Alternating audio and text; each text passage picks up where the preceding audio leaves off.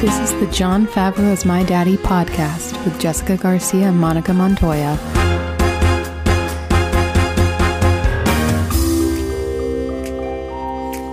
Bonjour, Monica. Bonjour, Jessica. How are you this evening? I laugh at your pain. Lorelai. It's Gilmore Girls Fall, everyone. Bonjour, Lorelai. Rory. Luca. The dragonfly in. Again. Oh my God. How are you, Monica? I'm well, Jessica. How are you? I'm doing quite well this evening. You know? No, I don't know. We have to talk about this because we were just watching the trailer for The other Australian. for the other Australian actress that we love, the original Arnor, Nicole Kidman. Or no, it's Nicole Kidman. We were watching the trailer for what's it called, Aaron? Being the Ricardos? It's like a Lucille Ball, Yeah. Desi, what's his face? Desi Arnaz biopic. Yeah. But it's like, isn't it a miniseries? No. It's just It's a movie. It's just a movie. People make those still? Yeah, Amazon does. People make movies still? Jeff Bezos Oh. said, you know what I love? I love Lucy. You know, Aaron Sorkin has had his hands in a lot of little cookie jars around town. Netflix, Yeah. Amazon, So Apple, thrilled to see that he wrote this. Apple. Less thrilled to see that he directed it. Aaron, we told you. We talked about this in the Aaron Sorkin episode. Why are you still directing? Why are you still directing, Aaron? I understand that people are giving you money to do so, but we strongly advised you against it. We strongly advise. Just get David Lynch to do it. I'm sure he'd be fine. You want a fucking blue ass velvet version of Lucille Ball? Yes. Can you imagine? Nar? Lucille Ball, but it's Eraserhead. That sounds like the worst movie ever made. But then again, this is written and directed by Aaron Sorkin, so it might also still be the worst movie. I don't know. I'm sorry, Aaron. I love you, but we have to stick to the writing. I like That's where the Eraserhead. money is, you know? That's where the money is. That's where the money is. You're. That's not right. That's not where the finances are. It's like where That's not where the finances are. it's where like the money material. Oh my god! is. You're talking about the money shot, Basically. Yeah. I say this is someone who is not Aaron Sorkin and not making millions and millions of dollars. But trust me, sir. You're telling me that Aaron Sorkin doesn't have a Billy?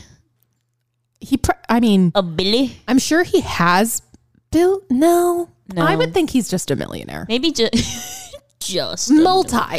In the tens or hundreds, perhaps. Can you imagine if he just had $1 million? He loves to spend. 1,000. That man loves to shop. He loves to shop till he drops. I have a feeling that he banks at Chase. I mean, who doesn't? I don't. I do. I bank it. I mean, I'm not going to say. Where do you bank, Monica? I'm not going to say. Oh, okay. So my routing number is... I mean, you could give it out. People could send you money. Oh my God, that's so true. My Venmo is... I don't even know my Venmo offhand. I know mine. I feel like I should have a Cash App. What is that? Can you explain Cash App to No, me? because I don't have that either. What is Cash App? I also hear people talk about Zelle. Oh, I do like Zelle. It's my favorite. Isn't that only if you have Bank of America, though? No. What the fuck? No. Oh, sorry. It's for other banks. Banks that I bank at. Like what? Just tell me your bank. You'll never know my bank. I thought we were close. We are close. Clothes. Not close enough to know what bank you're at. I told you my bank. I feel like you've definitely seen my bank. Probably. I just don't remember. You've definitely held my wallet. Is it Wells Fargo? No. Is it? It's not Bank of America. It's not Wells Fargo, and it's not Chase. No. Ooh, who else is out there? There's plenty of people out there. Citibank. Did you know? You didn't know this because I didn't tell you. I came home from the mountains And I had a Citibank debit card waiting at my home for me, being like, congratulations, you got your account accepted. Here's your PIN number, everything. I did not apply for said debit card. Also, you don't apply for a debit card. They do. You apply and then they give it to you. No, they give it to you when you apply for a checking account. Well, yes, that's what I mean. But you don't apply for a checking account. Debit card. And so they were like, here's your card, whatever. And so I called them and I was like, I did not ask for this. So what do I do? And they're like, well, this is considered fraud, ma'am, et cetera, et cetera. And I was like, that's fine. I understand that. But first of all, I pay for like a fraud service and it did not detect it. And then also I was like, who the fuck steals someone's identity to open a checking account? There's no money in it. It's mine and I didn't put money there. So there's nothing in it. Also, they had it sent to my home. So you don't have the card anyway. This just feels like a very silly fraud moment. Silly fraud. And now they're like, you need to call and put credit alerts on everything. I'm like, probably, but also this just feels stupid. It honestly does feel stupid. It feels very dumb. Here's the thing. I always tell people to pay for things on a credit card and not a debit card because credit cards have a lot more security measures on them. Right. If you like lose your debit card and someone goes like buck fucking wild at the Stumptown, you're fucked. Yeah. At the Stumptown, well, they buy a fuck ton of beans. They buy all the beans. They bought so much cold brew. Fraud. Do you know how much it costs? It's like $10 for 8 ounces. But you don't understand. They buy the jugs. The growlers. Yeah. I hate that's what that's called for some reason. I don't get it. I hate it. But like what I'm saying is if they like go buck wild at the Stumptown, you're fucked. It's true. I am fucked. And your money's just gone. The bank is like, oh, that's your money, so we don't care. But if you have if you're buying things on a credit card and your credit card gets stolen, the creditor goes, it's my money, so I do give a fuck. Yeah, it's true. This is very true. This is America. This is America. Get with it, guys. Do the thing that is easier for the big bank and not easier for you. Do you want to use your money? No. Use someone else's money and then pay them back. And then pay it back later and probably get travel points in the process. Thank you. Mic drop. This was an entire ad dedicated to the Delta credit card. So we are actually transitioning to being a financial advice podcast. So JetBlue has a great credit card. Just kidding. I've only flown JetBlue like 3 times. That's a nice airline. But it's a nice airline. You can tell how good an airline is by how good their snacks are. And their movie selection. Delta has incredible snack selections. They have a tiny little charcuterie board. A charcuterie board. Is that also the airline that gives you they can sell you the different boxes? Oh, is that Delta? Oh, yeah. Yeah, okay, that's what I thought. They have like a ham box. A ham box! It just has different types of meat in it. It has like different like cures of ham. I mean, honestly, sounds great. I love a nice cured meat. Many nice I love cures. Parma ham. I just found this out today, and it seems like a dumb thing to just have figured out. But Parma ham and Parmesan are from the same place in Italy. What? Yes. Man, can you imagine that much flavor in one city? Man. I can't. They have really monopolized that big Parma over that there. Umami flavor. Big Parma. Oh, that took me a minute, but it was good. That was really good. Big Parma. Mamma mia. We can't top it. We just have to move on now. No. But we can top it with cheese. Mr. Squidward with a cheese. With cheese. When you need mealtime inspiration, it's worth shopping Kroger, where you'll find over 30,000 mouth-watering choices that excite your inner foodie. And no matter what tasty choice you make, you'll enjoy our everyday low prices, plus extra ways to save, like digital coupons worth over $600 each week. You can also save up to $1 off per gallon at the pump with fuel points. More savings and more inspiring flavors make shopping Kroger worth it every time. Kroger, fresh for everyone. Fuel restrictions apply. Okay, Monica, Who are we talking about today? Will, Jessica, Yes. today we're talking about the one and only, a clear contender for Best Australian Daddy 2021. Oh, you're right. This is a clear contender. A clear contender. Not that there was ever a competition and not that we're hosting a competition, We might be. but I've decided this now that I might have ordered trophies. she's a contender. Okay. Or rather, a contender down under. How would they say it though? Because we really do lean heavily into New Zealand. I feel like the Australians are much more delicate with their accent. Contender. That's worse. Contender. Nintendo. Meaty bigger. Meaty burger. Not me. Not a mayonnaise. Is this the most unhinged episode to date? Perhaps, dear listener, perhaps. Monica's dancing. What is going on? Are you waving your white flag? No, it's the claw. Oh, okay. I've made my hand in the shape of a claw from one of those claw machines. Oh, it also was reminding me of the young lad in Hereditary. Oh my God. This is going to be in an upcoming episode, but Monica's doing the hand motion that the boy does in Hereditary where he sticks his hand up in the not air. Nat Wolf, but the other one. The other Alex naked Wolf. brother. From the Naked Brothers band. Alex Wolf. Alex Wolf. Okay, Monica, tell us about the daddy today. I shall. The daddy today is Cate Blanchett. Oh, Let me tell you a little bit about our girl, Kate. tell me. Catherine Elise Blanchett is the other Australian actress and producer. Regarded as one of the best actresses of her generation, she is noted for her versatile roles in blockbusters, independent films, and stage work in various theater productions. Wow. Interestingly, Blanchett is the only actress hailing from Australia who has won 2 Academy Awards. Or nor Nicole Kidman. Or nor, Nicole, you have been dethroned. Or nor.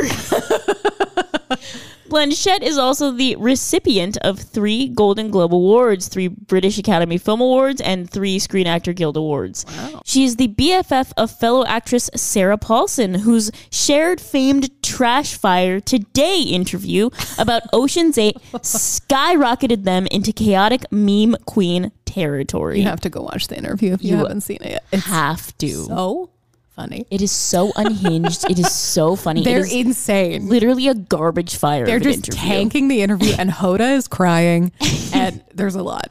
And they're just like slapping each other, And being so mean to being each other. so mean. One of them literally is like, "Who styled you? Like you look Kate like looks at trash. Sarah, and she's just like, you need a stylist. You need a stylist."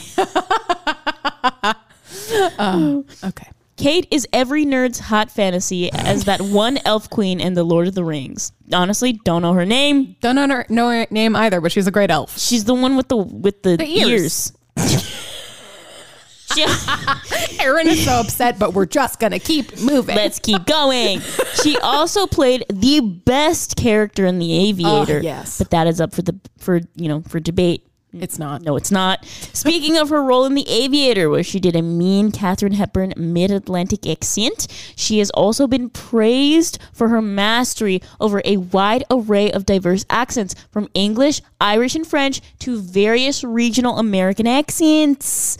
She's also a real-life daddy to 4 children. Also, her other Oscar was for Blue Jasmine. Sorry, Nicole.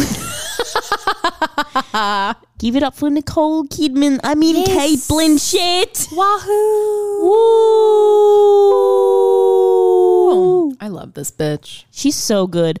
Her mouth. Her mouth is crazy. Yes. Whenever she wears red lipstick, it like goes all the way to the ends of her Because mouth. her mouth is, she is a very large mouth. Her mouth is huge. Huge mouth. Huge mouth. Big star. Strong bone structure. Very strong. Huge mouth. Big star. Okay, I'm going to tell you about her first film. Are you ready, Monica? What is the first film? The first film is Elizabeth. Came out in 1998, directed by Shekhar Kapoor, screenplay by Michael Hurst. Ooh. Elizabeth Tudor, played by Cate Blanchett, becomes queen of a divided and dangerous England in 1558. That's a long time ago. Are you kidding me? A rather long time ago. I was there. That was just yesterday. She is roundly perceived as weak by threats from within and abroad, and she is strongly advised to marry by Counsel William Cecil, I fucking hate that last name. played by Richard Attenborough. But she will be married only to her country. Intelligent and cautious, she must choose where to place her trust. With her shrewd secretary Walsingham, played by Geoffrey Rush, a master of espionage, or her secret lover, Sir Robert Dudley, played by Joseph Fine. These names. These fucking names. Incredible names. Joseph Fine was also in Shakespeare in Love in the same year. And he was fine. He was fucking fine in this both movie. of these. Because like Shakespeare in Love, he's like so passionate, and this one he's also passionate, but he's just sad the whole time. And He's there's like- something about like a sexy sad guy that really gets He's like the juices flowing. You know what I mean? brooding and moody. Yes, he he always looks like he was just crying. Yes. The whole Correct. Also, his chemistry with Kate is just through the fucking It's roof. fucking disgusting. But then again, So like gross. he's the same way with Gwyneth in Shakespeare in Love, which makes me believe that Joseph Fine is just such a sensual actor So that he sensual. can have fucking chemistry with a piece of toast. Like, I'm convinced. I would watch that love story. Oh God, is he in any way related to the other Fine? He is. They are brothers. There are like 5 of them, I think. actually. That's so brilliant. Brilliant. The brilliant Fine brothers. I love that. I love that for them. Rafe, of course, is the most famous, but Rafe is the most famous, Joseph is second. but Joseph is hot. fine. Joseph Fine is fine. Is fine as fuck, especially in this movie. That's my first note for this movie in all caps. Okay, Joseph Fine is back and he is fine as hell. Incredible. I love that. Yeah, here's the thing. Cate Blanchett in this movie, you get a first glimpse at her and she is just angelic. But not just angelic and not just like ethereal, but also like really grounded and strong. She's like hypnotic. Oh, yeah. And You cannot take your eyes off of her. no, it's kind of insane. And this was the movie that like gave her like worldwide Yes. acclaim. Yes. This is when people were like, oh, this is another Australian after Nicole Kidman. No, this is where they started to know the name Cate Blanchett after this movie. This put her on the map. Put her on the map. And I really like historical dramas, but I wasn't sure if I would like this. I wasn't sure if it would be like boring or something. But this bitch kept me entertained the whole damn time. She was unhinged. She was wild. So let's take it back even further. Okay. Even the poster of this movie Wild. is like badass as fuck. It makes it look very like rock and roll. I know, but she's very much in like historical garb. And, she's very much, but the thing is, she looks like she's giving you the finger, even though she's very much not. So this is the thing. When I saw the poster for this movie, I was like, this looks like what like Baz Luhrmann tries to do Oh my God. all the time. Oh my God. Obviously, it doesn't come out the same way because he's not trying to focus on historical accuracy. No. But like, I would argue that there is a very similar effect going on in which you were prepared for sort of this like badass story and these like this sort of like rock and roll approach to the monarchy. Yeah. But like it doesn't actually look like that. You just are put in that mindset. Exactly. You know? 100%. Very effective marketing for this film. Her face is also like this white, pale, blank slate, and only her eyes and mouth offer you any indication of like the hand that she is dealing underneath. Yes. It is so good. It is so Yes. good. And she has that red hair. Oh, that curly, chunky, honestly, kind of crunchy looking red hair. Yeah. But at the beginning, it's like totally straight, Oh, and yeah. it's super long, and she looks like a fucking baby angel. She looks like the one from the Lord of the Rings, but with red hair. Exactly. And the ears She's are just not like pointy. crazy ethereal, and she's absolutely stunning to like watch her move. She's like a statue, just walking around, just rolling around with Joseph Fine in the sheets. She's very sensual in this movie. She is, but it's really interesting because she brings so many fascinating sides to this character, because she starts out as like, she's this young girl, she's in love with this guy. She's 25 in this movie. Not the actor. I forget how old Kate Blanchett is in this movie, but Elizabeth I is 25 in this movie, right? So she's this young woman. She's a young woman, and there's a lot of the history that isn't important to this explanation, but she's hanging out. she's hanging out. So in 1558, at the age of 25, she took the throne of a Catholic country and then declared it to be Protestant. Yes, because she herself is Protestant. Exactly. And fought off the assassination of the French, the Spanish, her rivals, and the Pope from Buca de Beppo. That little Pope statue? Literally annihilated him. And then she ruled for 45 fucking years. Yeah, her and her father, because her father was Henry VIII and her mother was Anne Boleyn. Exactly. And they were like, this bitch is never going to be queen. And then she was queen because her sister sadly could not have children at the end. So sorry. So sorry, Mary. But the throne is going to Elizabeth. So. To Lizzie. But anyway, so like you see these very different, fascinating sides to her, because she is this young woman. She is very passionate about her faith and about her country and about this man that she's in love with. But then as soon as she's supposed to become queen, she's like, this is my God-given right. Yes. Yes. And her head becomes humongous. I will have one mistress here and no master. So good.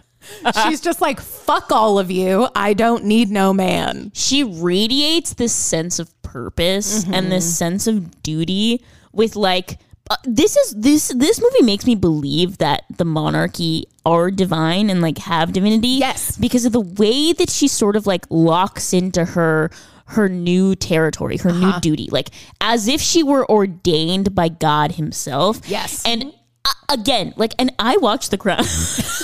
I watched The Crown. I love The Crown.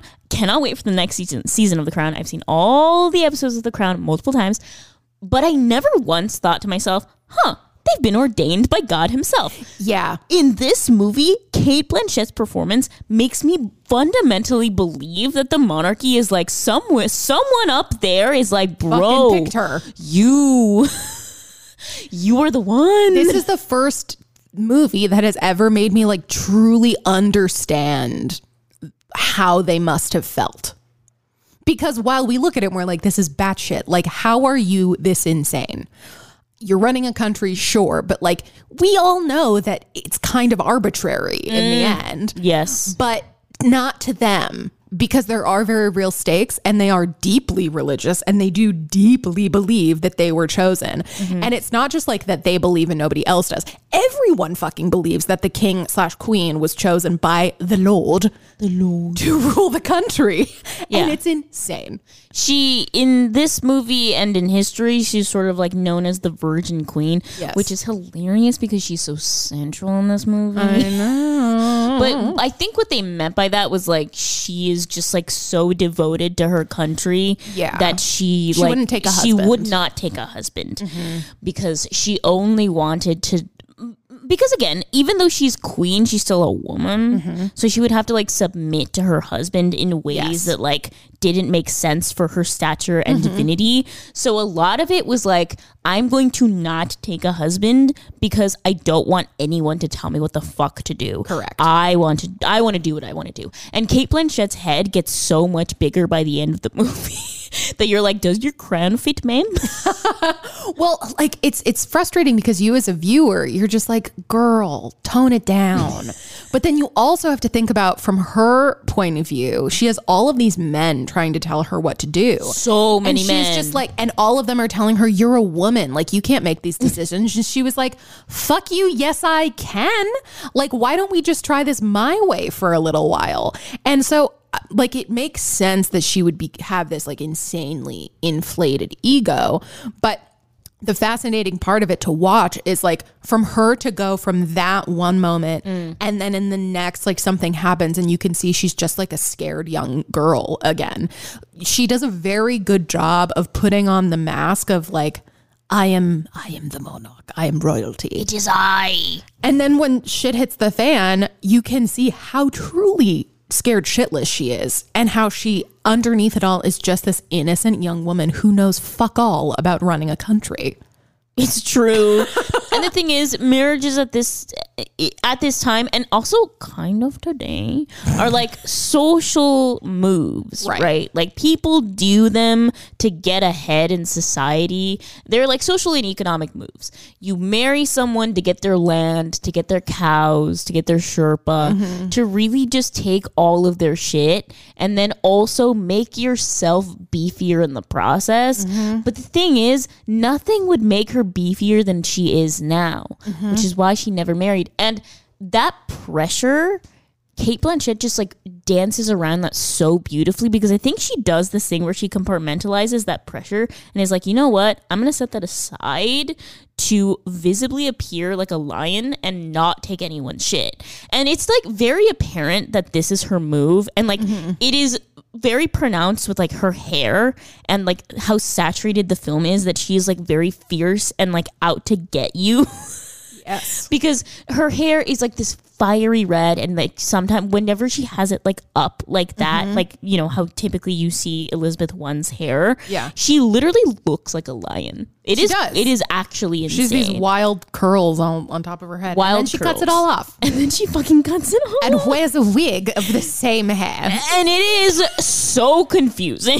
It is confusing. She does it, though, to model herself after the Virgin Mary, to be like, I am clean, I am pure, essentially.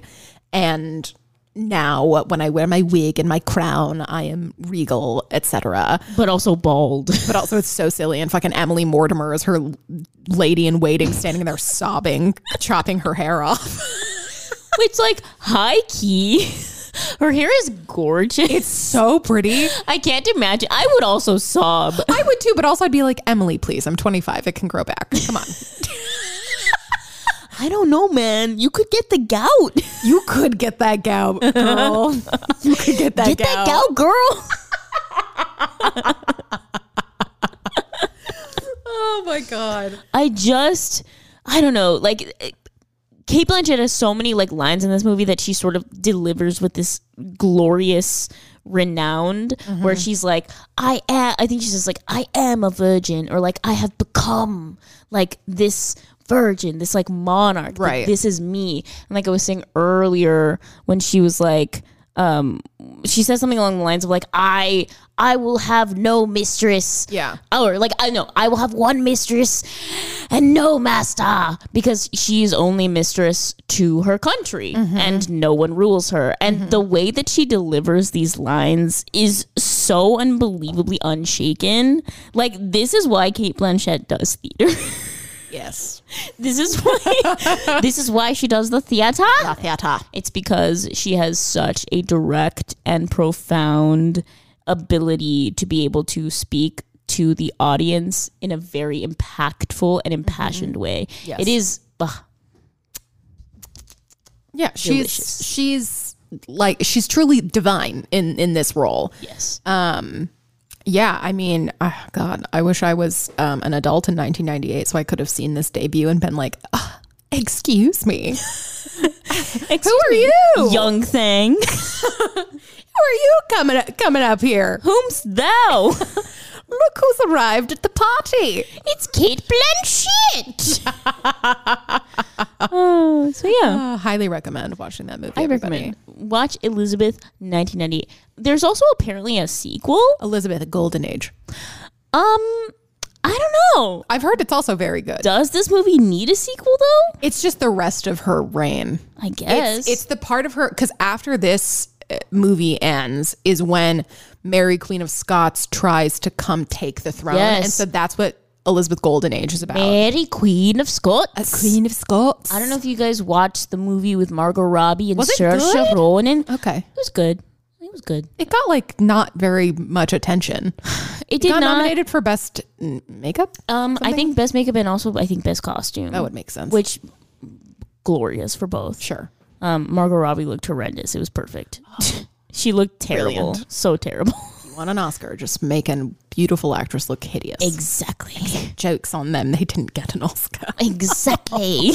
So yeah, so if you want to watch a movie that's like more recently made, it's telling basically the exact same story. Watch Mary Queen of Scots. Mary Queen of Scots. Where Saoirse Ronan is able to offer like a good Scottish accent. Yeah. She's very nice. She's like, I am Mary. I don't know. I'm Mary and I want to take your throne. The rightful queen. Yeah, I am the rightful queen Of England. of England. Yeah. We promise this is not the next accent we'll No.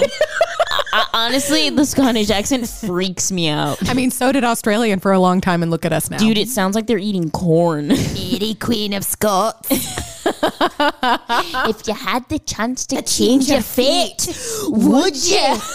Like, no. Every Scottish person who listens to this has just unsubscribed. They're just like turning it all the way down to the point where they're like breaking Like, their little car volume button. We're so sorry, but I'm over. not actually that sorry. I'm not sorry.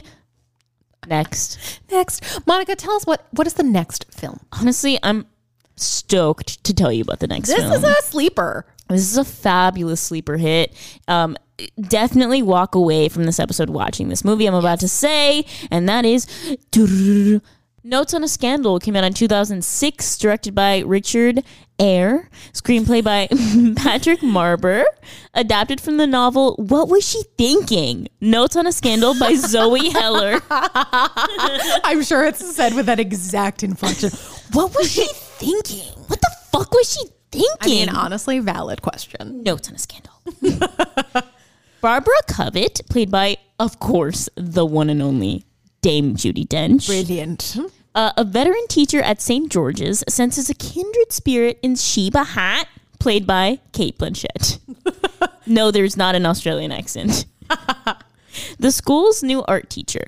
The younger woman's charisma intensely draws in the older, and the two become friends. Best friends. Then Barbara learns of Sheba's affair with a teenage student and becomes the keeper of the explosive secret. What a film. This is Scandal through and through. Through and through. And the scandalous hits just keep on coming. This movie just, it doubles down on the scandal so many times. And this is a tight 90.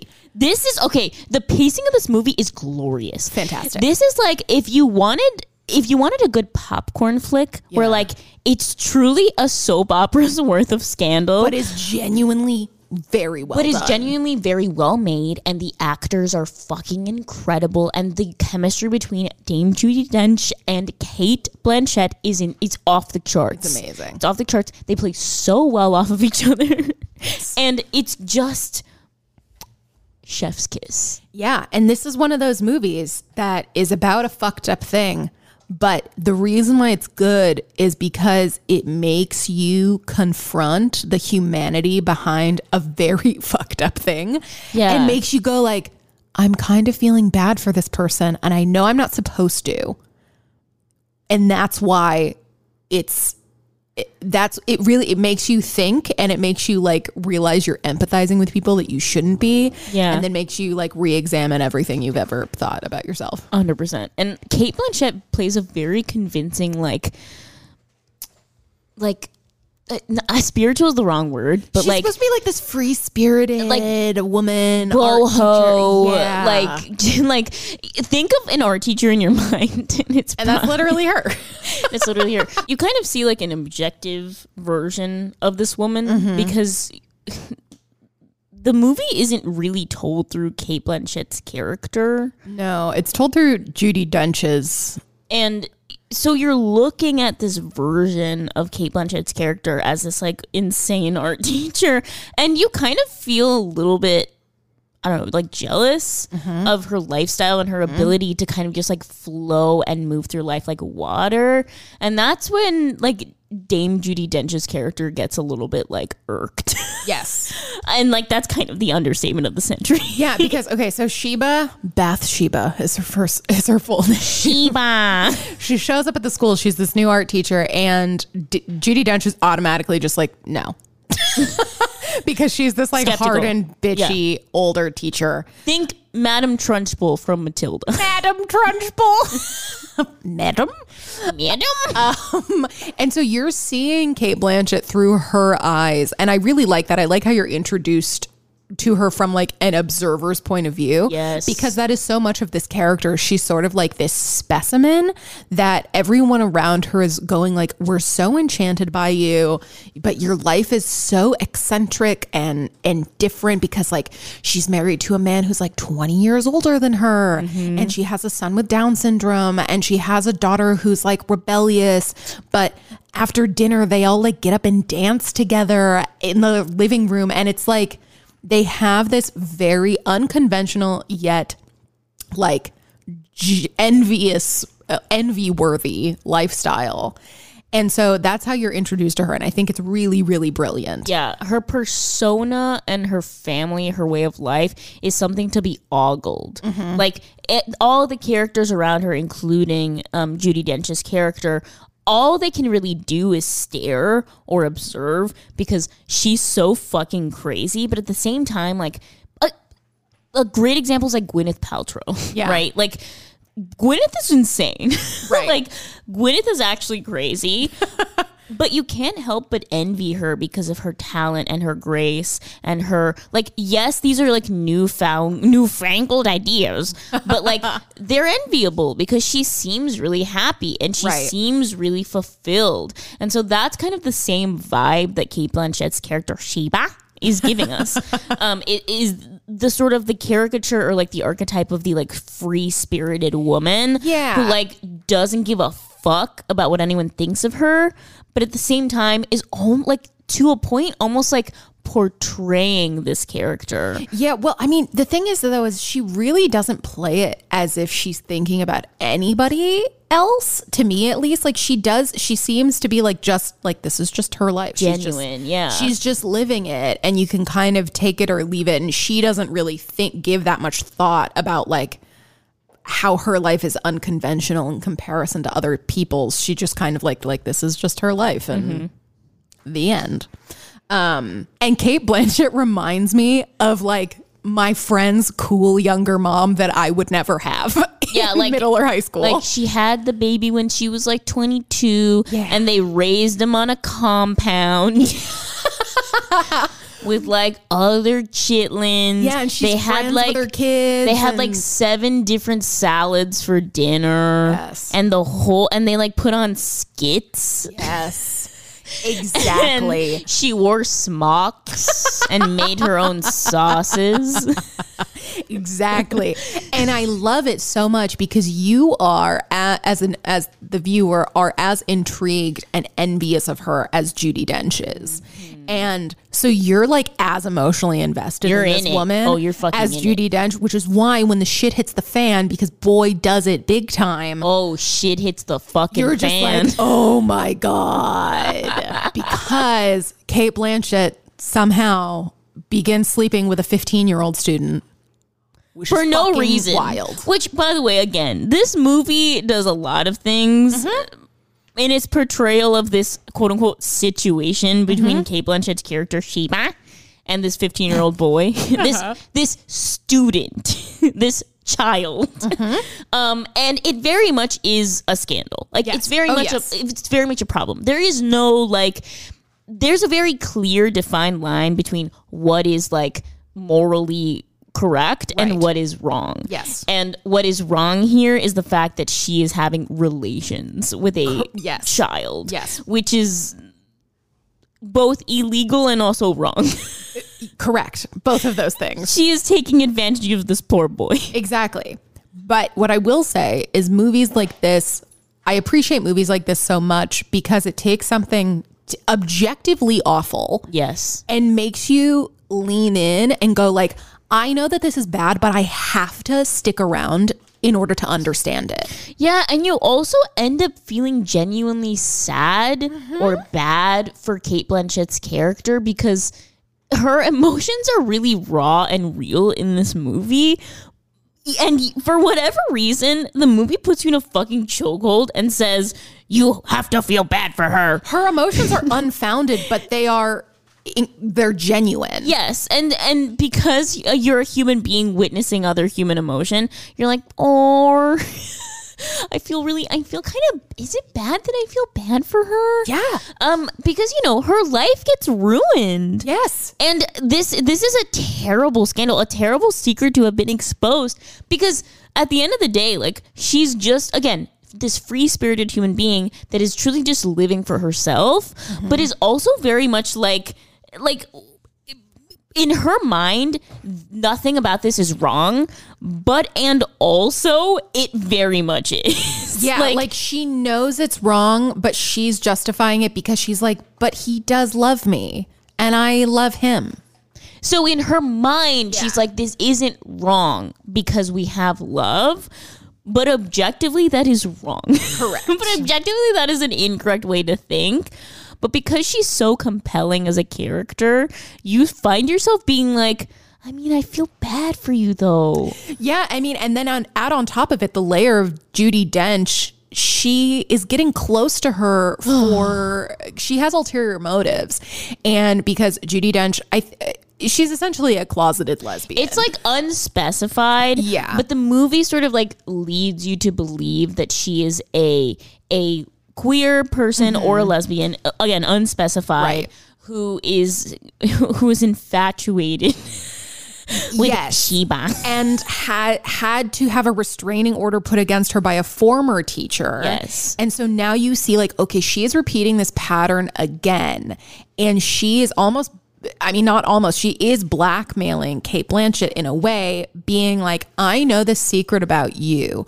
I promise I won't tell anybody, but you have to be my very best friend.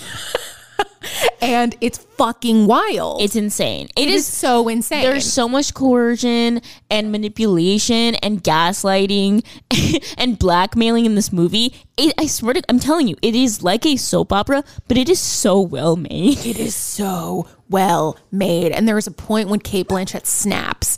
And up until this point, she's like this super kind, super warm woman. Granted, she has done an awful thing, but her persona through the whole thing is she's this very like warm maternal figure. Which is why you feel bad for her, because again, this is sort of all wrapping up within itself. She's just so nice. But then she finally snaps on Judi Dench. And it's like she has turned into a demon. It's like she's turned herself inside out, and it is riveting. It is so good. Cate Blanchett is truly unhinged in this movie. She's incredible. And I had heard the title of this movie before.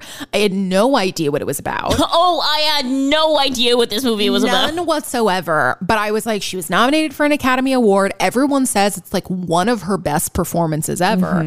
So we're like, okay, we're going to watch it. And I'm so glad I did, because I don't think I would have watched this otherwise. I would not have watched this otherwise. And it is a movie that truly surprised me at how good of a time I was having watching this. It was riveting. You could not take your eyes off of it. It was like watching The Undoing, where you know that it's kind of trash. Yes. But you're like, I cannot take my eyes off of this fucking series. Also, the actor who plays the 15-year-old is brilliant. So good. This little Irish boy. This little Irish leprechaun.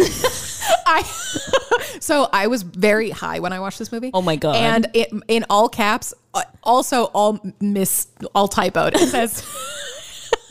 I'm scared. Bon voyage to her little leprechaun. No! Oh my God.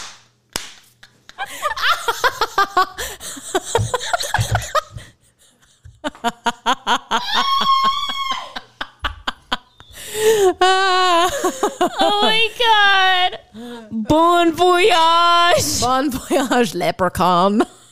I mean, he is kind of leprechaun-y looking. He is leprechaun-y. I read in the trivia for this movie that Nicholas Hoult almost got the role. Oh, that would have been incredible. A baby Nicholas Hoult with Cate Blanchett. Ooh. Can you imagine oh my God, the acting. Oh, amazing. Okay. I can't think of a better version of this movie. It's with Nicholas Hoult. It's with it's with Nikki Hoult. Nikki Hoult. Nikki Hoult. I would say if you're going to watch any of the movies from this episode, this is the one I would highly recommend. Yeah. Because it's that tight 90. a tight I think it's 90. 97 to be exact. It's toy 90. And it's just so riveting. Toy 90. You can't find it anywhere except for Amazon Prime Video. Yeah, okay, so again, we were talking about this before we started this podcast, and I was like, you can't find this anywhere, because when you ask Siri on the Apple TV, like, hey, notes on a scandal. Girl, notes on a scandal. She's like, nothing. Doesn't exist. Doesn't exist. When you look at it online, it says it's not streaming anywhere, but then when you look it up on Amazon Prime It's Video, there. it's there. So go watch it there. Yeah. Because it's genuinely not available to buy or rent on iTunes. Yeah, but very good film. Like, and very very, good film. very happy we watched it.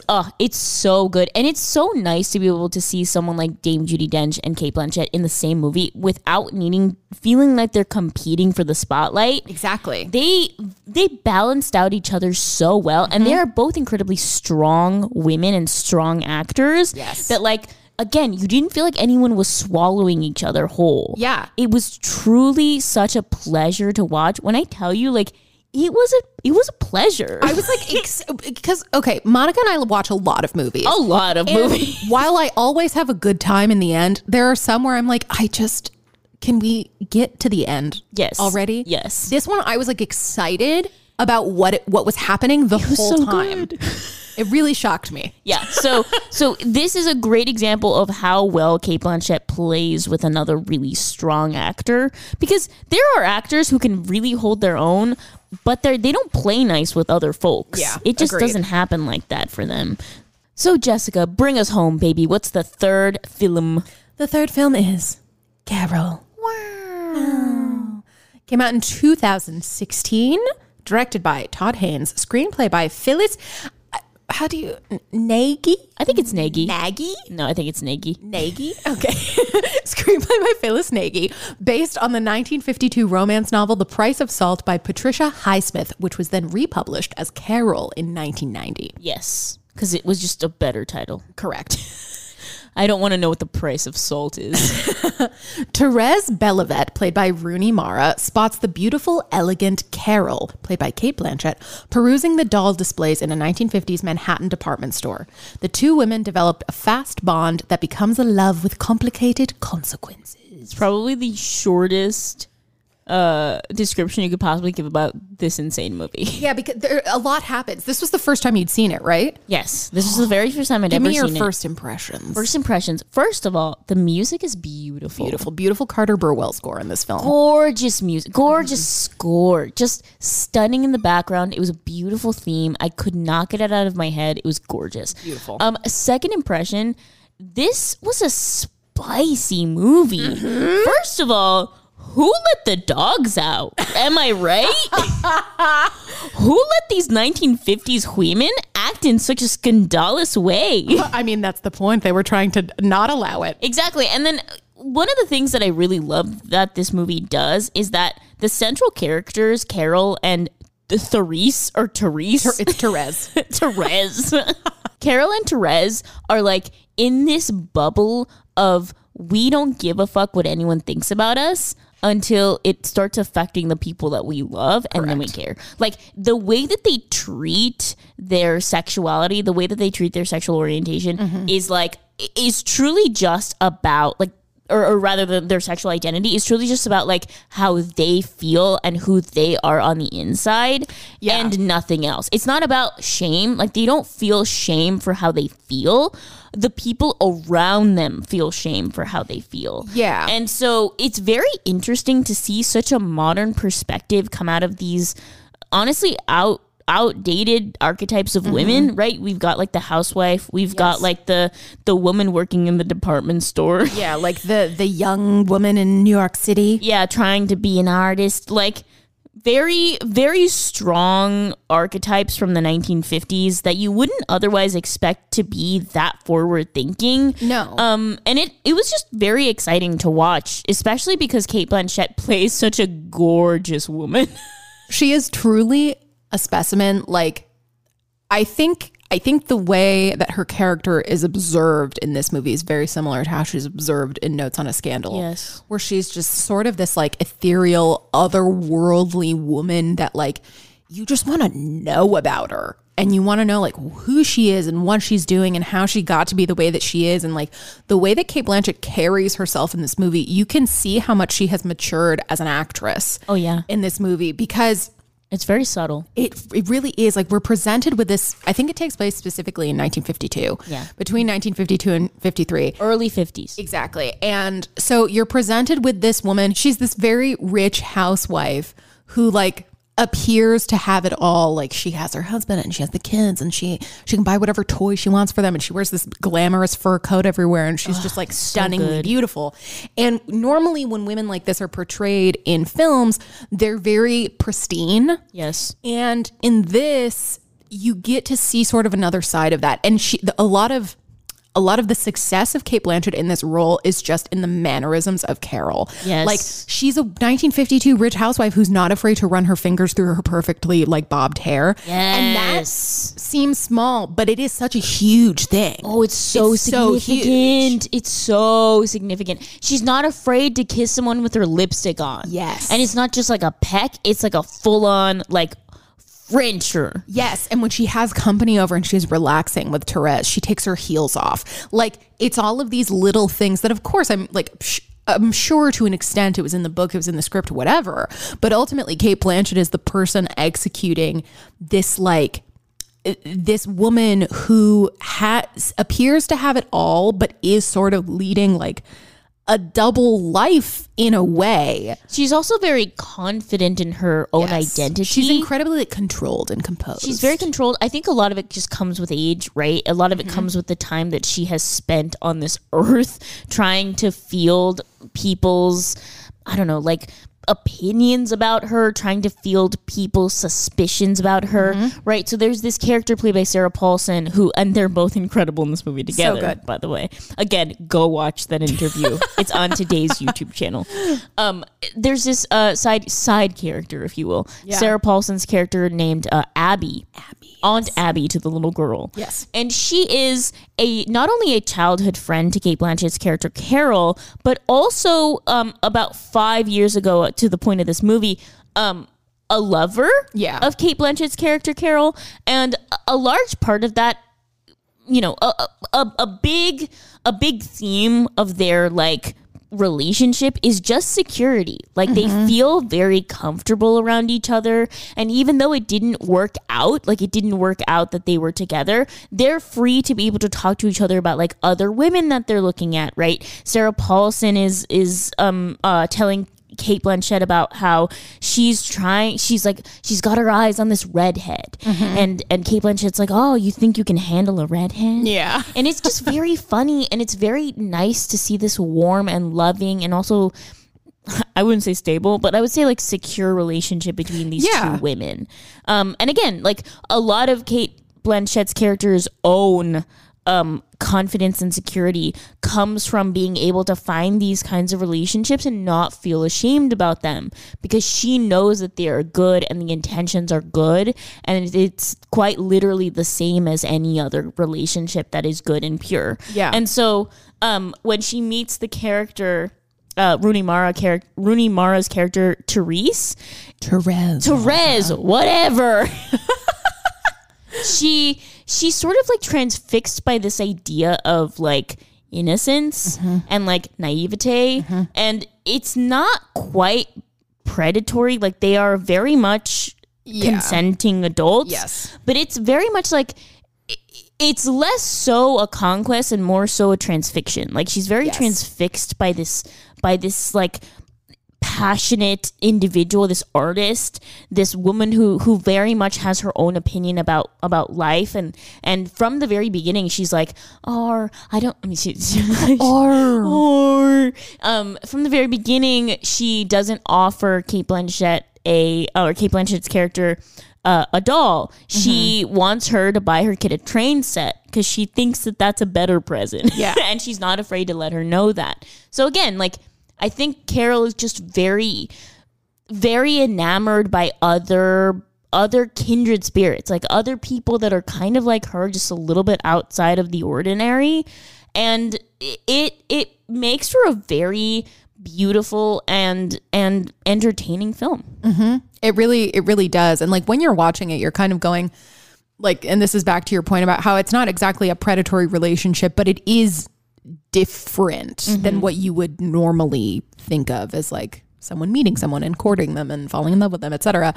But and you're watching it and you're kind of going like why are they going about it this way? And you remember it's 1952 and they're both queer women, or Cate Blanchett is and Rooney Mara doesn't know and she's still figuring out her sexuality, etc.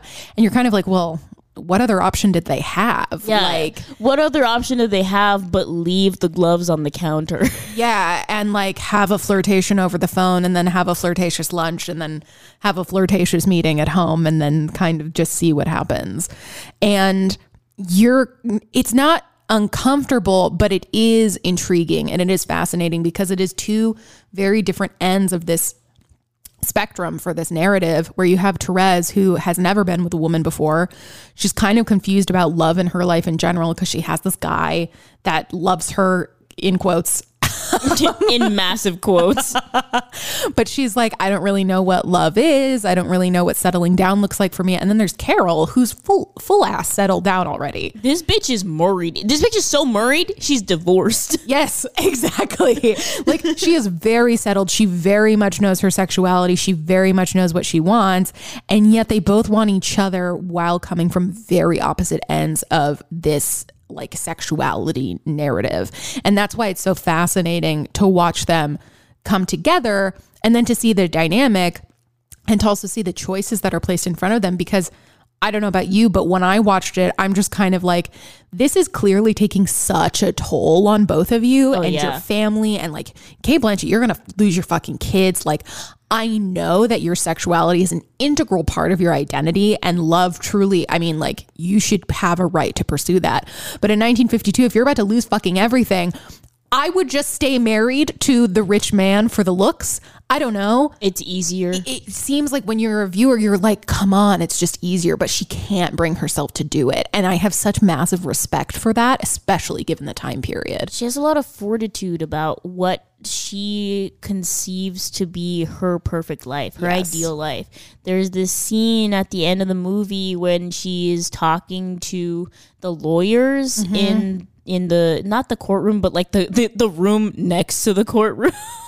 Where all the lawyers and her ex-husband are all gathered to sort of like go over this quote-unquote morality clause. What the fuck does that even mean, right? Like this morality clause, that this injunction that her ex-husband has placed upon her in order to secure full custody of his child. And she sort of looks at everyone and is like, I am not going to... She's essentially saying, like, I'm not going to dim my shine. I am not going to live this insane life where I pretend like I don't love women. That's not going to happen. But what is going to happen is I'm going to see my kid, because it would be fucking stupid if I couldn't. Yeah. And it makes the most sense in the world that we live in for you, my ex-husband, to have full custody of the child, because that means her life's going to be easier. But that doesn't mean that I'm going to make my life worse by living under this like insane fake identity of being a heterosexual woman. That's not going to happen. Yes. So she has a lot of fortitude, and she stays very true to herself throughout the entire film. And that is ultimately what saves her. That's ultimately what saves her relationship with her daughter. That's ultimately what saves her relationship with her ex-husband. Yeah, because you do have to have a relationship in order for custody to fucking work. Exactly.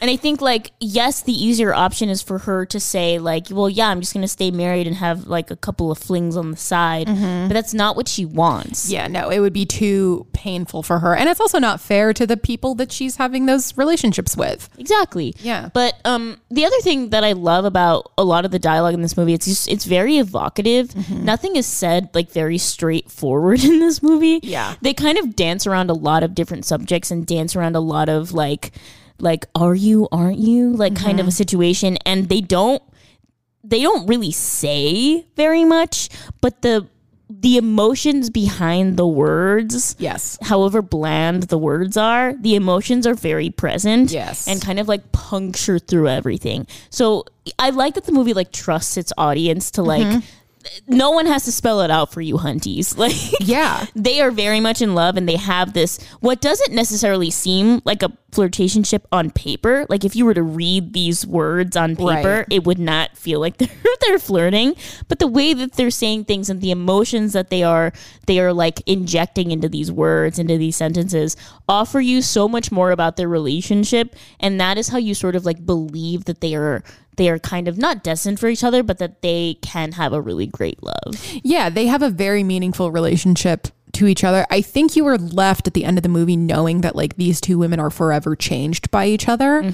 But I do love that in the end, like it's just not about Therese anymore. It's because for me at least, their whole relationship, I'm kind of going like, are they actually super, super in love, or is she just like escaping and Therese was there?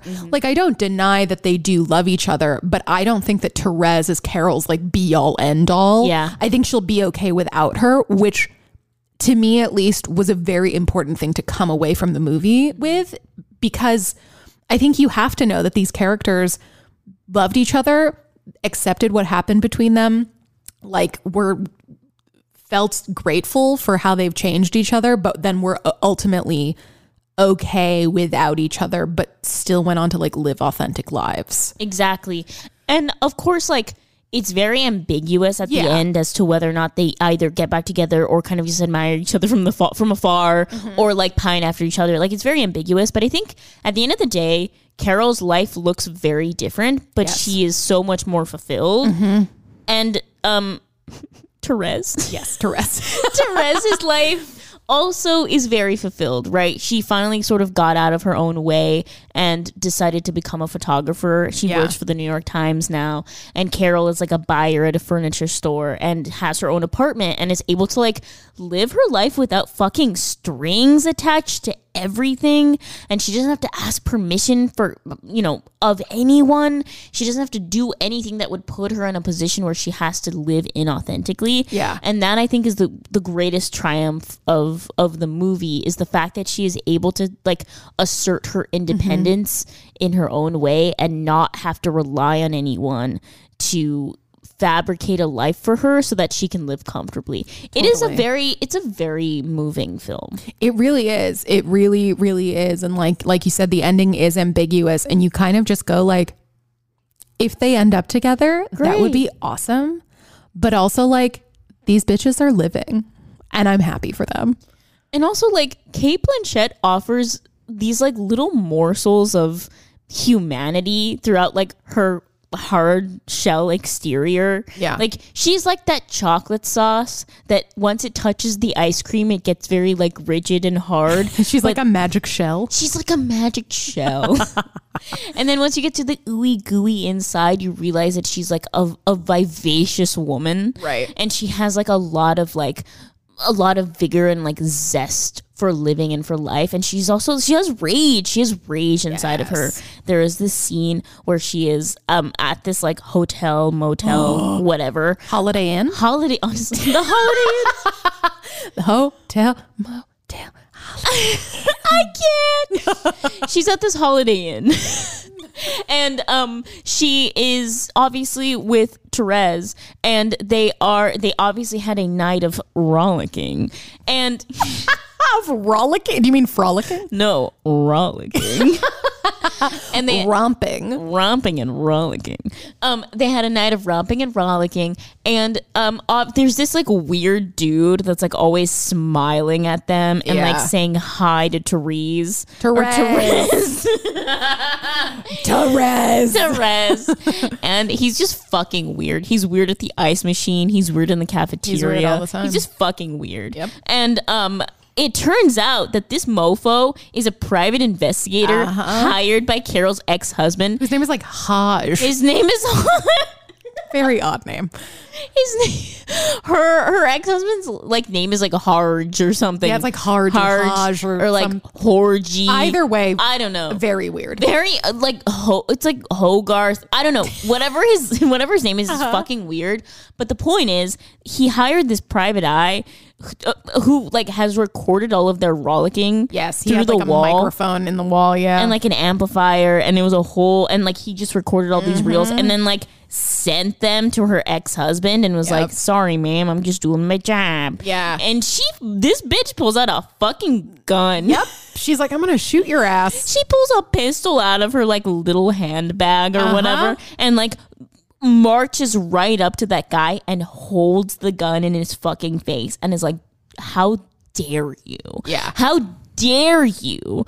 Like, you don't know anything, you little motherfucker." Yep. It is such a good scene because you see this ferociousness in Cate Blanchett's eyes, and you literally cannot look away. And also, this bitch pulls the trigger, but there are no bullets.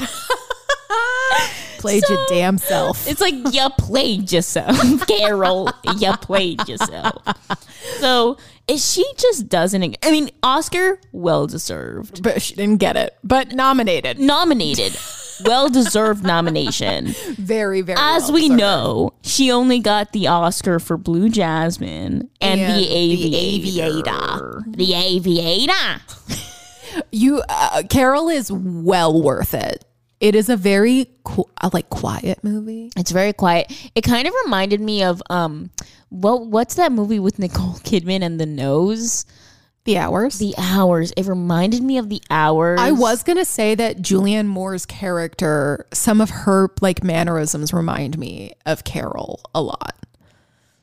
Julianne Moore. She plays the 1950s housewife. Yes, Yeah. the one who's pregnant. Yeah, she's just like, they're not at all the same character, but Not just this even sort of remotely like breaking the mold of like the pristine, yes. like statuesque ideas that we have of 1950s women. Yeah. So just again, be warned. The pacing is slow. Yeah. And it's a very quiet film, but I think well worth the watch if you're Really, looking really for- beautiful. If you're looking for something a little more, I don't know, romantic. Yeah, And to make you feel something. Make you feel something tasty. Well, that was Cate Blanchett. That was Cate Blanchett. Monica, what have you dabbled in? Honestly, I have dabbled in my dog. I have dabbled in yeah? my dog, Carrie. She very recently got a spay, but she also hurt her paw. Poor little lady. She's a very rambunctious pup. She is a rambunctious scamp. Yeah, she really is scampy. She really is shrimp scampi from Bubba Gump. Yes, I'm sure you can all hear her collar dangling in the background of our various recent episodes. Oh, I'm certain of it. But Yeah. she's She's just saying hi. she is she's a special pooch. She's very energetic and gets herself into predicaments. Yeah. That's her barking upstairs, if you didn't hear that. We had to send Erin upstairs with her to calm her down because she was Rambunctious. going crazy. So yeah, I've been dabbling in her. She is wearing the Elizabethan cone, which I find Lovely. ironic because we were talking about Elizabeth Yeah. I And Shakespeare in Love not too long ago, too. and Shakespeare in Love not too long ago, which, by the way, listen to our Gwyneth Paltrow episode. Yes. If you haven't already, it's called Goopy Gwyneth Paltrow. Yes. It's Goop daddy. It's goopy goop deliciousness. But otherwise, I mean, she's a special poochie, but I'm ready for her to be healed from her spay. she needs to go on walks and needs to calm down She a needs little to needs to calm the fuck down. In the words of one TT Swift, she needs to calm down. Jessica, what have you dabbled in? I just got back from the mountains. Tell us about the woods. I went to the mountains up near Bishop with my friend Hannah. Oh, shout out And to I just Hannah. hung out in an A-frame for a week, and I went to a ghost town, and I went to a haunted hotel. It was very fun. Ugh, I love it. Tell the listeners what it's called. What's called? Everything. I went to the ghost town of Bodie, and then the haunted hotel is in a town called Bridgeport, which is a little bit past Bodie. But yeah, it's haunted by the White Lady of Bridgeport. Oh, of course. Yes. Very fun. How does she haunt? Oh, she just stands there as she just appears and then goes away. Good hunting. Exactly. Good hunting unto thee. Good hunting. Good job, white lady. Good hunting. But yeah, any questions today, Jessica? No. Well, you must rectify that, listener. Send us your questions. Yes, please. Send us your questions. You can send it to our email. I think it's something like John Favreau. Is allegedly my daddy at gmail.com. Yeah, you send Or it you can there. DM us. DM us. I don't know. At John Favreau is my daddy pod on Instagram. Yeah, exactly. Get on that. Get on it. We're at 200 followers now. Mm-hmm. Hell yeah. Bang bang. Try and stop us. Try and stop us from reaching 1 billion. Exactly. Try. Just try. And finally, don't sue us, Daddy Favreau. Good night, Monica. Good night, Jessica.